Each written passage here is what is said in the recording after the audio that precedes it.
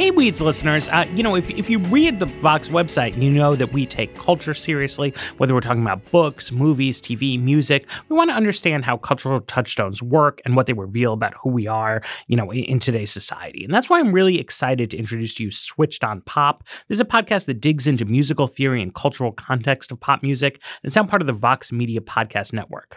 So in this special bonus episode, it's a little bit of a short one just to sort of introduce you to the series, give you a flavor of it. You're going to meet hosts Nate Sloan and Charlie Harding. You're going to hear some of their favorite interviews as they pull back the curtain on how pop hits work their magic. And if you like what you hear, you should subscribe or just tap the link in the show notes.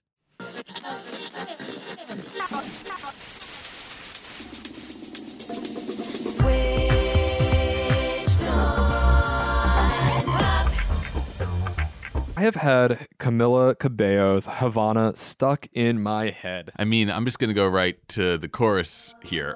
Havana, ooh, nah. Half of her heart is in Havana. Nah.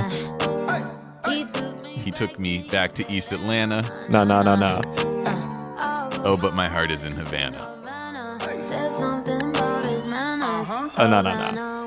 Exactly. Did I do it? Did I nail it? Okay, good. That was a little stressful. I felt like I was in class again. On the surface, one could say, well, Camila, she's from Havana. Her guest star, Young Thug, is from East Atlanta. All right, the player set the stage. Done. Simple. Thesis complete.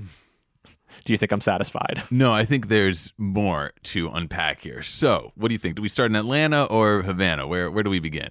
In order to get to East Atlanta, we have to travel back in time to the 1980s, all the way over to Japan. Oh, that was surprising. Okay, great. What are we doing here? Well, what we're doing in Japan is we are listening to the first production model of the TR-808 drum machine. Introducing the world's most advanced rhythm machine, the Roland TR-808.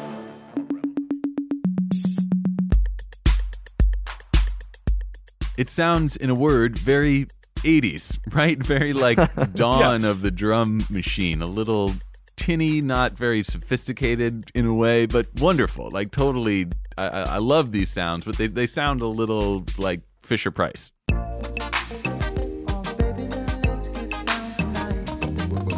Whoa, so Sexual Healing uses the 808. Okay, interesting. Yeah, I like what he's doing with it here. He's somehow found a way to make these really kind of tinny, cheap sounds work in his favor. So even though Marvin Gaye's track helped make the 808 famous, creating desire amongst the marketplace, everyone had to get an 808 to make that sound. What's going to happen is in Atlanta, we're going to zoom in on just one element of that drum machine in order to make banging tracks. And it is specifically the kick drum.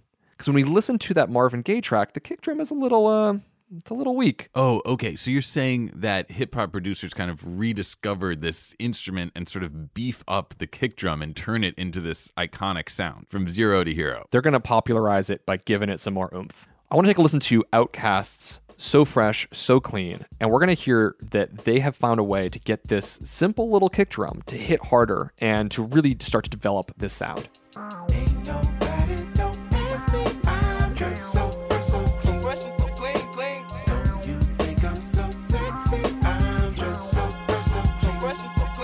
Oh yeah, there it is. Okay, now that's like the 808 kick I know and love. Exactly. But we're missing one really important element because there's something that happens in the Havana track, which is that East Atlanta sound, which we're not getting yet on Outkast.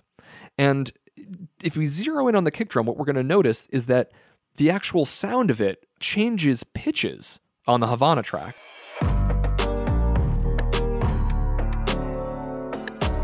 To get a sense of what I'm talking about, we need to listen to the bass-heavy crunk production of Lil Jon and his incredibly effective track, Get Low.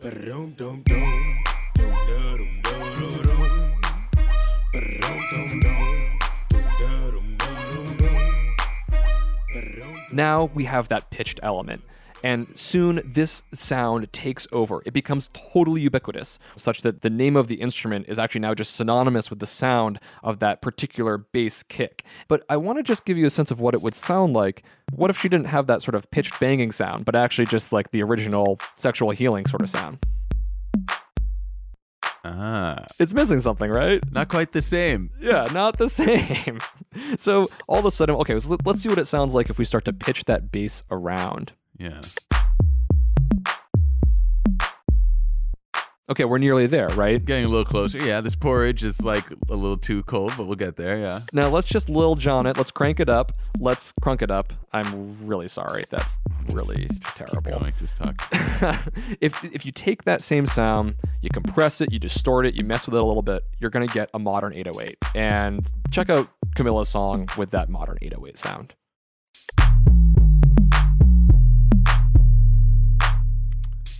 That's the Havana I know and love. So what was once a Japanese toy drum machine derided for its terrible replication of an actual drum set is now the quintessential element to modern hip-hop, and for that matter, pop.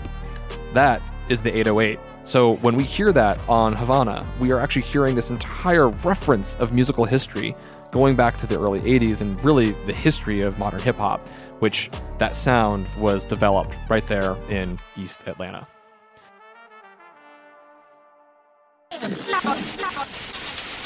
My name is Mike Posner. Mike Posner is in the studio. You've been gone, ain't got nothing to do.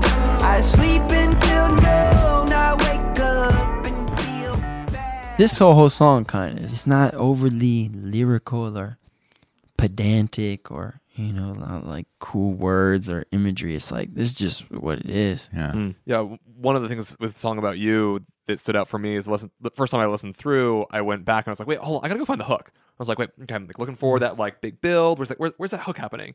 And then I was like, oh, it's all a hook. The hook is all around you. It's happening all the time. And it was You kind of are in the hook. And to me, that is really crystallized in the way you've structured this song, in which the chorus and the verses have the exact same melody. Yeah. And again, I think it's like this does a very specific thing. This makes music into something like kind of intense, kind of like religious forms of music making and like folk forms. Going back to some of the earliest styles you'd hear in America, these would be folk songs imported from like the British Isles. When the green buds they were swelling.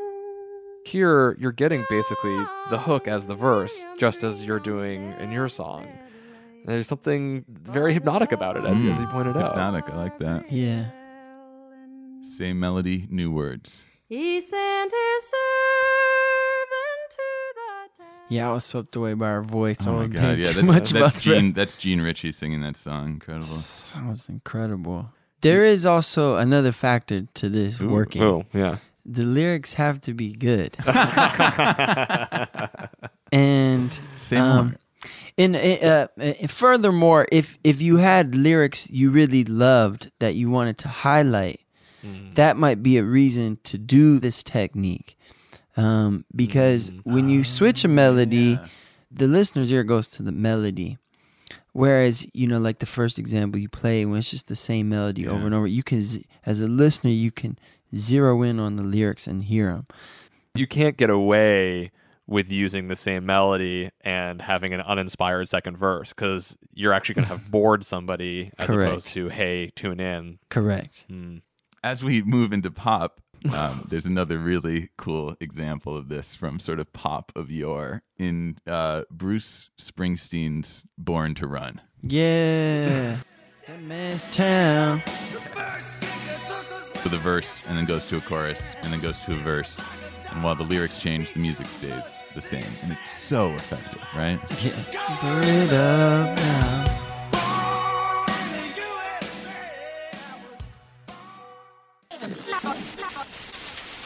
Lizzo, singer, rapper, and host of the podcast Good as Hell, a partnership with Spotify and Refinery 29.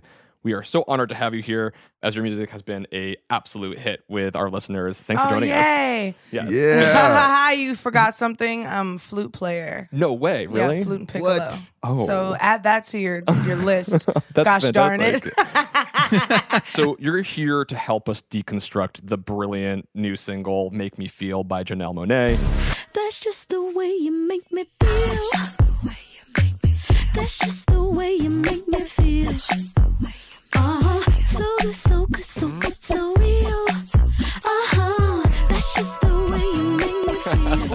likes the synthesizers. That's just the way you make me feel. You know I love you, so please don't. Yes. Yes. Shout out to ASMR. Oh, wait, say more. The ASMR chorus. That's just the way. Oh, yeah. A whisper chorus. I'm always a fan. Oh, interesting. Yeah. She really came through. I didn't make that connection, though. Reinforced by the really sort of lo-fi beatboxing in the opening. Just like, Oh, yeah. that kind of thing, right? Oh, it's so mouthy. Yeah. Right? That. Yeah. You hear that? Yeah. That, like Tension. Tension. Isn't it so rewarding? What is that tension doing for us? Like, how do you hear that tension? How does it support the song? It's so funny because like tension in a song normally happens in like the pre, Yes. and the first verse is supposed to just feel right. It's supposed to be at what, like the root is supposed to be like at the one. One note And melody, you're like, simple. You're like, here Yeah. we go. Let me Yeah. just da da da da. You know what I mean? And then she's like starting like, and you're like, what's about to happen? Like that's what it does for me. That melody, na na na na na na na na na na, reminds me of a movie. Like you take the track out of it, and if you just hear that melody, like on some violins, it sounds like,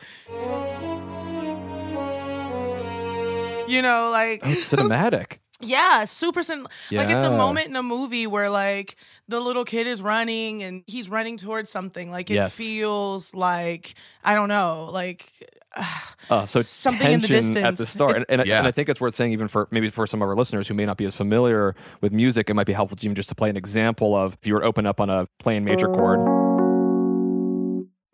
and then you have a seventh chord, and that seventh chord, it's unstable, Yeah. and it's the root as opposed to that nice beautiful thing. Unresolved chords were always like my kryptonite. I remember because when they would play unresolved chords, I'd be like, just resolve it. Just resolve Well, it. and she does, because that chord wants to go somewhere. It wants to go in the progression of a blues. A typical 12-bar blues chord progression uses a lot of those seventh notes to have us constantly move through a progression and always have a little bit of instability to create movement. Right, so a blues is going to start right on that home chord, that 1, and add the 7th, and it's going to move through the 4, the 5, back to the 4, and back home to the 1, 7. That's sort of the blues progression. Lots of 7ths, lots of tension.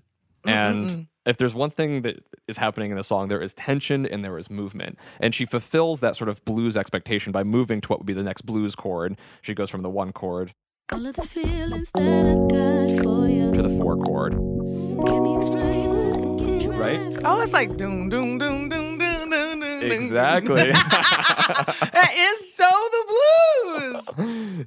That's so isn't that tight. amazing? And you're not hearing Yeah. it. Really broke it down. Well, thank you. I appreciate that.